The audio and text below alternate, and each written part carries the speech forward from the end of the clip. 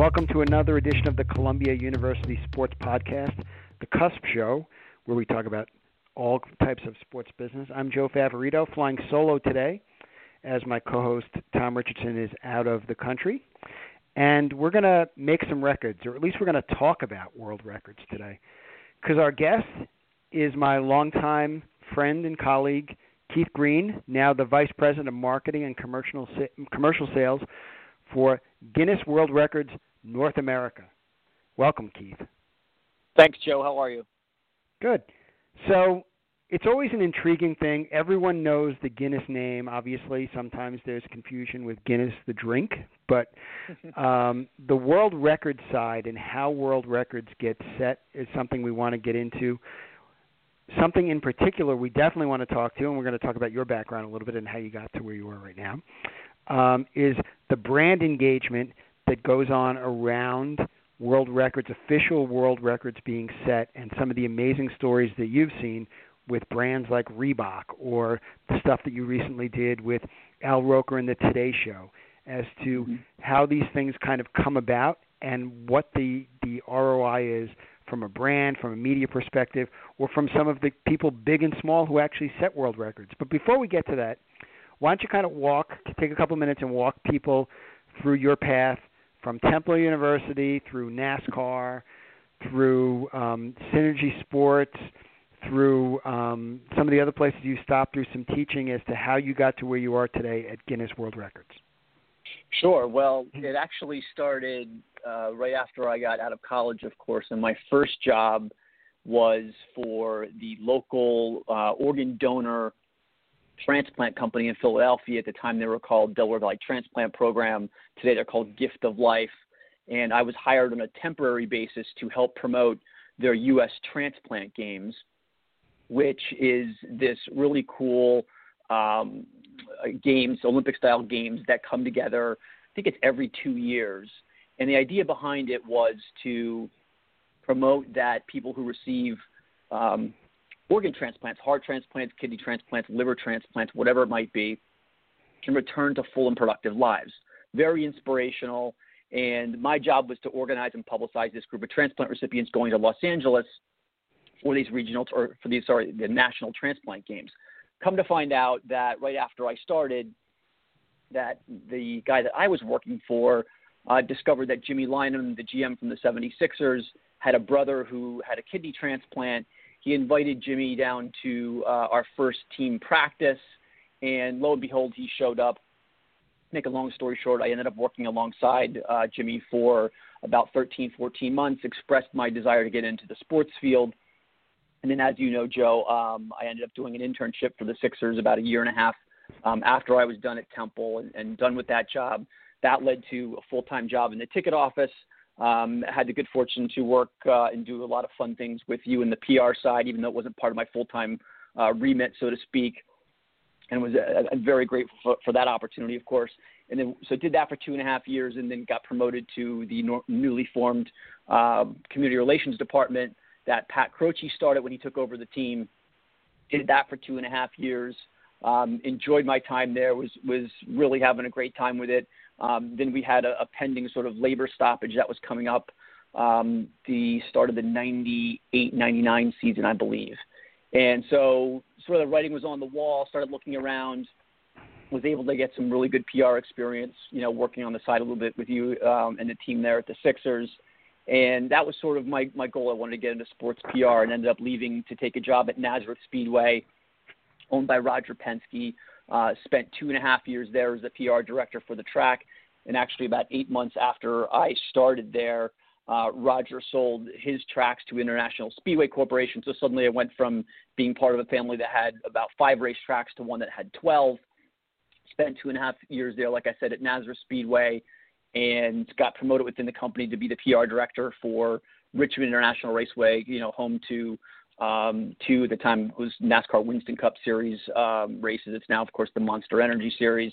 Indy cars race there as well. Loved that job, was there for a little more than 6 years. I sort of knew that the day that I set foot in Richmond, Virginia, that I wanted to move back up north at some point just because I'm a Northeast guy. This is sort of where my heart is. My wife that I ended up meeting when I was in Richmond is from New Jersey. And so after about 6 years, I started to look around. My son was born. Our son was born in Richmond, Virginia. Thought it was time to get back up north. Ended up with a company called Synergy Events, really fun company. We did a tremendous amount of work in the sports space and also ended up doing quite a handful of events and activations that had Guinness World Record titles involved in them. So when I was there at Synergy, I oversaw the marketing and the sales for the company, and we would work with agencies or brands that wanted to do some sort of experiential campaigns or activations, places at Times Square, mobile marketing tours, things like that.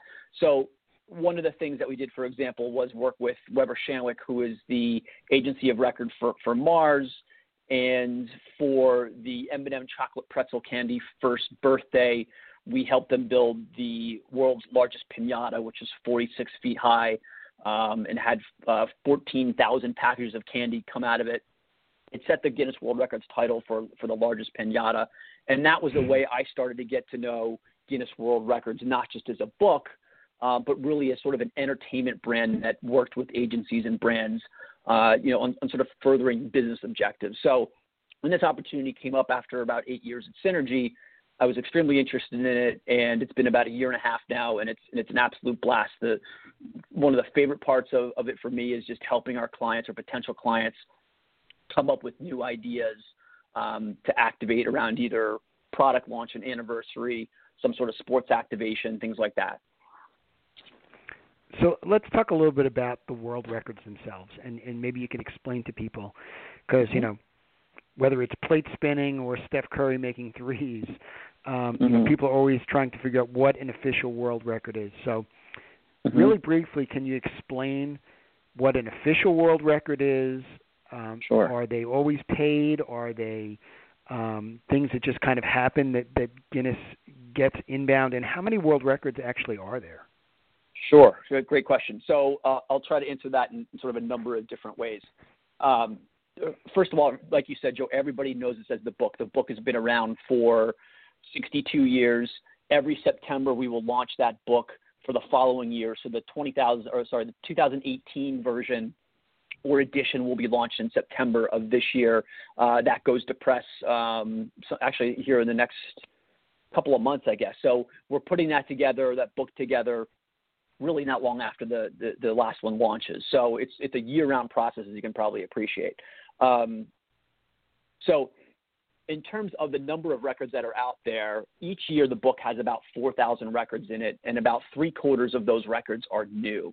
The other remaining 25% roughly are ones that everybody sort of knows and are familiar with from the time that they were a kid. It's the world's tallest man, Robert Wadlow, who was 8 foot 11.1 inches. It's the woman with the longest fingernails. Those sort of iconic records that exist that really target the reader of our book, which is 7 to 10-year-old boys and girls. Now, about 10 years ago, we started working with brands of all types and sizes, and didn't matter if it was a Fortune 500 company or a nonprofit, sports team or a university. From a commercial standpoint, we started working with them for any number of different reasons, like I explained before. And this is an area that's really helped our business grow. About 3/4 of the revenue that we generate worldwide is actually still from the book, but the remaining quarter is from this commercial aspect that I oversee here in the United States.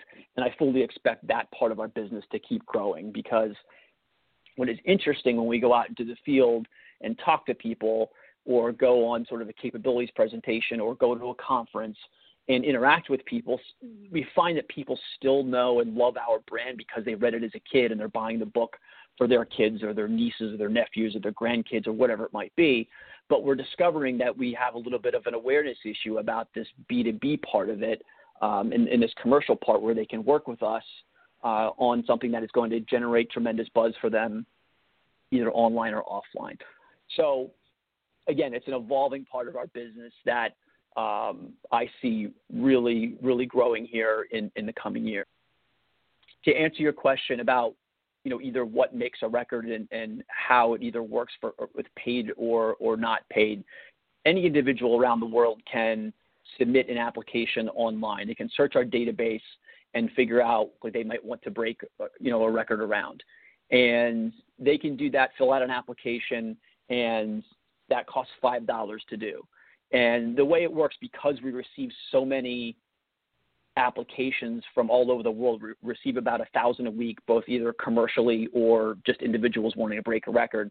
When you fill out that application online and you pay that $5, that waiting time that you have for us to get back to you because of the volume is about roughly 12 weeks. So if you want to break the record, Joe, for shooting the most free throws in a minute in your backyard, you can do that. You can go out and fill out an application online, and you'll hear from somebody from our team in about 12 weeks that will explain to you, here is the current record, here are the guidelines that you would have to follow, and here's how you would go about submitting your evidence to us. In other words, if you're going to shoot those free throws in your backyard, you can have somebody video record it and then submit that evidence.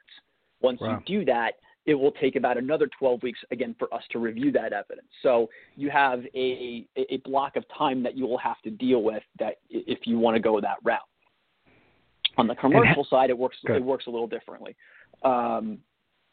If you want to set some sort of record for, like I said, the world's largest piñata example before, you can talk with somebody on our commercial team, the team that I oversee, and they will work with you to expedite that application. And the sort of the value that brands will get is having one of our branded judges come out and oversee that record attempt. It's the only way to get immediate verification whether a brand or company or even individual has set a Guinness World Records title. And there is certainly a fee for that that goes along with having that judge out. Our judges are all highly media trained. They spend a week in London with our team over there. They undergo extensive training in terms of how to make a certificate presentation, do a B-roll package, any sort of live on-site media, things like that. So they undergo that extensive training in addition to, of course, understanding how our rules and guidelines work when they are on site. So those are the sort of two different types of services that we offer. Also part of the commercial aspect, in addition to having the judge out, is brands having the ability to use in this case, that means use our name and use our logo to promote their attempts. So if the Los Angeles Angels, who we've worked with for 7 straight years now, are going to break a record at one of their games, last year they broke a record for the most people using selfie sticks simultaneously, right? We have a judge come out, and again, they use our marks to promote in their different materials or online or whatever it is to promote the fact to their fans that they're trying to break a Guinness World Records title that night. You'll get this branded giveaway that a sponsor has come in and put money to and sponsored, and then fans will be able to participate in that sort of record at the game that night.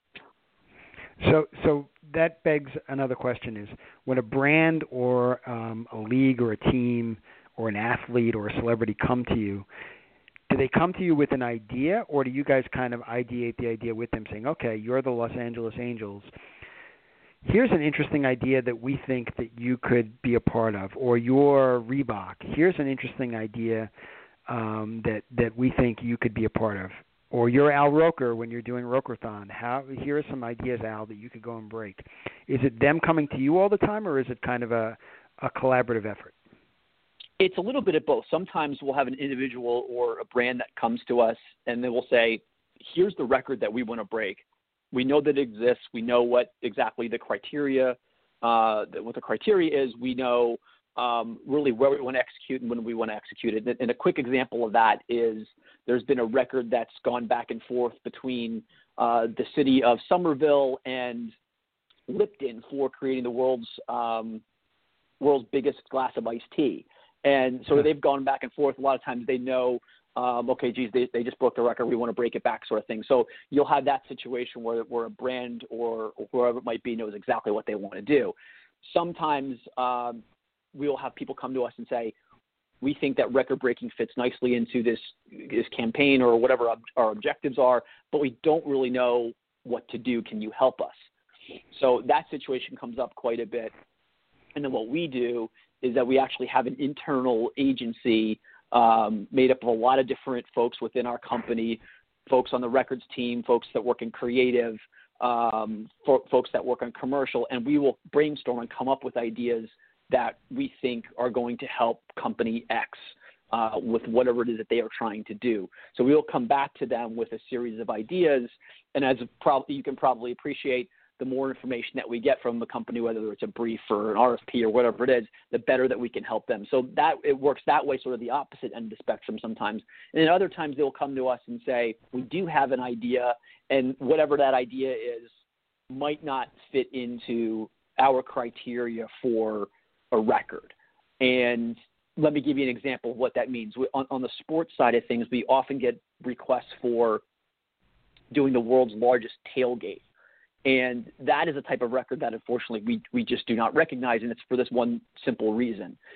That is not a record that we feel can be standardized across different attempts, wherever that might take place.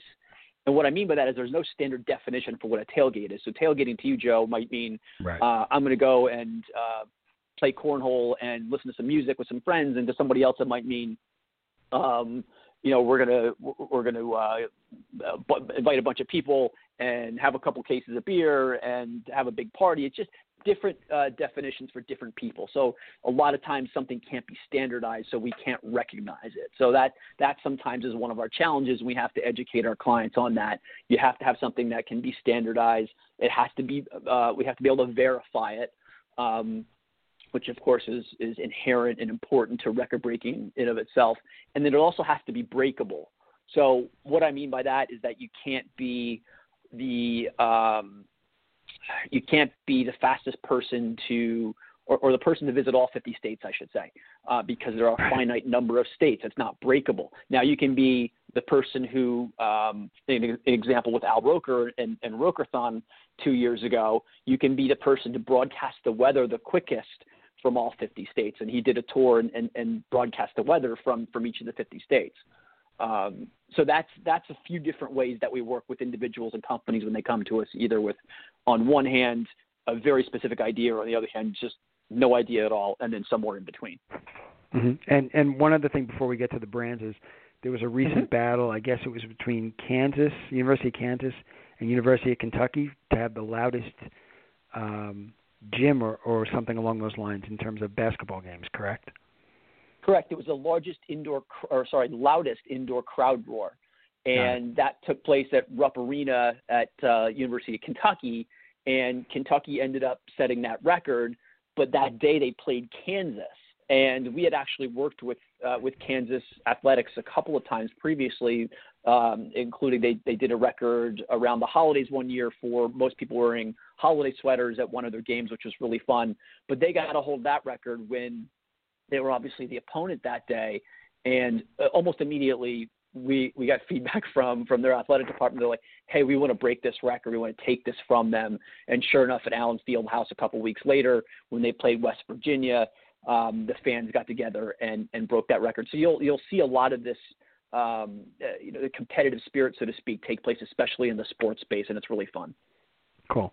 So in the time we have left, let's move on to brands and the ROI that brands get. Take a company like Reebok and maybe briefly walk people through how Reebok came to you, set a pretty unique world record, and tell everybody about how the ROI came about and how that's a win-win for everybody from the brand activation side, which is something that people usually don't hear about. Right. So, that was a really fun and interesting and unique campaign. So we actually met with their agency last summer, but the brand came to us directly in December, knowing that the launch of their Nano 7 shoe or the CrossFit shoe was coming out in the first part of February. So their initial idea was that they wanted to be, the shoe brand that broke the most Guinness World Record titles. That ended up into morphing into this day-long, literally around the world campaign where they engaged 33 of their athletes and ended up breaking 44 fitness-related records. And the way it started in Sydney, Australia, and moved from there as the sun rose to London and then New York and then to Los Angeles, where they had 4 separate events around the world. and again, engaged all these different athletes. I mean, it's just super inspiring record to watch these athletes perform these incredible fitness feats. And I actually went to the one in New York and saw some of this firsthand, and it's very, very inspiring. There was a gentleman there who performed a record for the most one-handed. I'm not going to have the record exactly right, but he was basically taking a barbell and pulling it over his head with one hand and setting that record. I think it was the most weight lifted using one hand overhead in a minute, but he only had one arm. So it was just amazing to watch him do this in this incredible feat of strength. And it really allowed Reebok to have this different platform and ways to engage people and draw attention for their shoe in a way that really no other brand had done before. So you're talking about breaking all these records and telling that story, how it worked on a global perspective, and knowing that how Reebok has done a tremendous job of integrating into and working with the CrossFit community. And if you've ever been to a CrossFit gym, which is, I've done it, it's grueling and it's fun and it's intense at the same time. Reebok has its place in there, even if it's sort of not officially branded. You have many people that understand that they sponsor the CrossFit Games and that they make gear specifically, and I'm talking shoes here, for the different movements and the different activities that are really inherent to CrossFit. So a really great way, again, to get a version of their shoe, again, the seventh version of their Nano shoe out there into the marketplace. And the last question I wanted to have about the activation, and you talked about global, before we kind of have you give your sage wisdom to the people who are listening as to how they get engaged in sports. How much of what you do, and you talked about the book, and the book is done, and there's obviously with books there's lots of lead time. How much of what Guinness World Records does now with something like Reebok or other campaigns is done in the social space? How important is the social space versus just kind of the traditional, book that exists?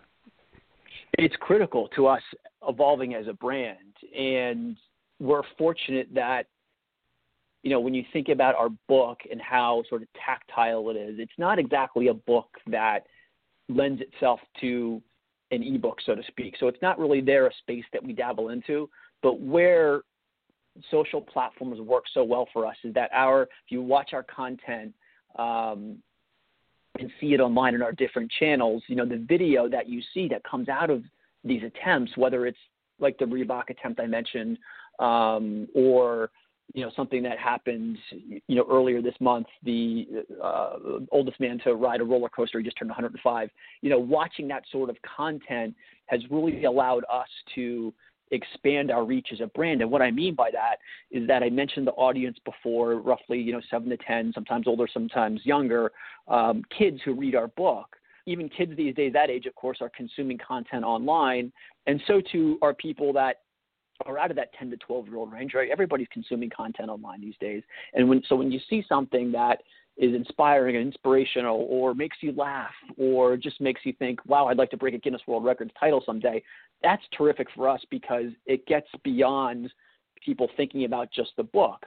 So as people get older and they keep engaging with our content, they'll remember that as they sort of age into the place where they're going to buy a book for their nieces or nephews or whatever it might be. When they become parents, they're going to remember the book. So, it plays extremely well. Our brand plays extremely well online. It's easy for us to share that type of success and the volume of people that follow us on our channels with our brand, potential brand clients. So they understand and see the power that we have in the marketplace, of 18 million people that visit our website every month to, 12 million Facebook fans, those kind of numbers in different types of platforms that are really helping us expand the reach of our brand. And that has huge appeal to our commercial clients. So it's not just the individual records that are promoted on those channels. Oftentimes it is those commercial clients that we work with who also have great stories to tell. Got it. And then, Keith, before we let you go, two important things we always ask our guests. Where do you get your information from? Actually, three. Where do you get your information from? where can people find both you and Guinness World Records in the social space? And then more importantly, you've done some teaching. What advice do you give to people either entering the business or looking to change jobs or kind of evolve their careers? Sure, and I didn't mention the teaching part before, and that was a blast. I did that for quite a few years at VCU, a couple of years at University of Phoenix. I started sort of doing brick and mortar teaching at Virginia State University when I lived in Richmond, and created a NASCAR business course. And that again took place at Virginia State, which is one of the first historically black colleges and universities to have a course like that at it. So that was a blast. But, I tell my students a lot of different things, and it kind of goes back to my experience with you, Joe, at the 76ers, and that, a couple things. Get yourself noticed when you're at a job. And it sounds very easy and sort of a trite expression, but, don't wait around for somebody to tell you what, you should be doing. Find out if you have a passion for another part of the business. Find out as much as you can about that. If you're starting in, like I did at the Sixers, at a ticketing job, I didn't know if ticketing was something I necessarily wanted to do. I had a goal to be in PR and do more of a communications focused type of job and career. So again, it was going to folks like you in that department and saying, hey, what can I do to help? I really want to learn more about this side of the business. Is there anything I can do? And you'll oftentimes find that people will be very receptive to your inquiries. So that to me is one thing I tell students.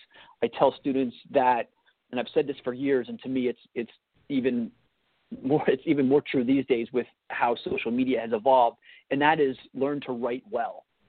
Again, sounds simple, but if you can write well, you'll set yourself apart from 90% of the workforce, in my opinion. It doesn't matter if you're crafting an email to a client, writing a business pitch, editing a marketing brochure, writing a speech, writing a press release, it doesn't matter. And I have found through the years that because people know that I can write well, they will come to me and say, hey, I need help with this or X or Y or Z. And it really will help you improve your stature within the company that you work for. I promise that will happen. So, and then again, people should take advantage of their networks as well. Again, that sounds simple, but when you meet somebody, take the time to follow up, take the time to make sure you stay in touch with them. And I've found that, again, in my experience, if you ask for help, people will be willing to give that to you. People will be willing to pay it forward. It's one of the things that I learned. I know it's a big part of your philosophy, Joe. I find that to be true. And I also find it to be true with people at my alma mater, and I hear this from other people too. It doesn't matter if you went to Temple like me.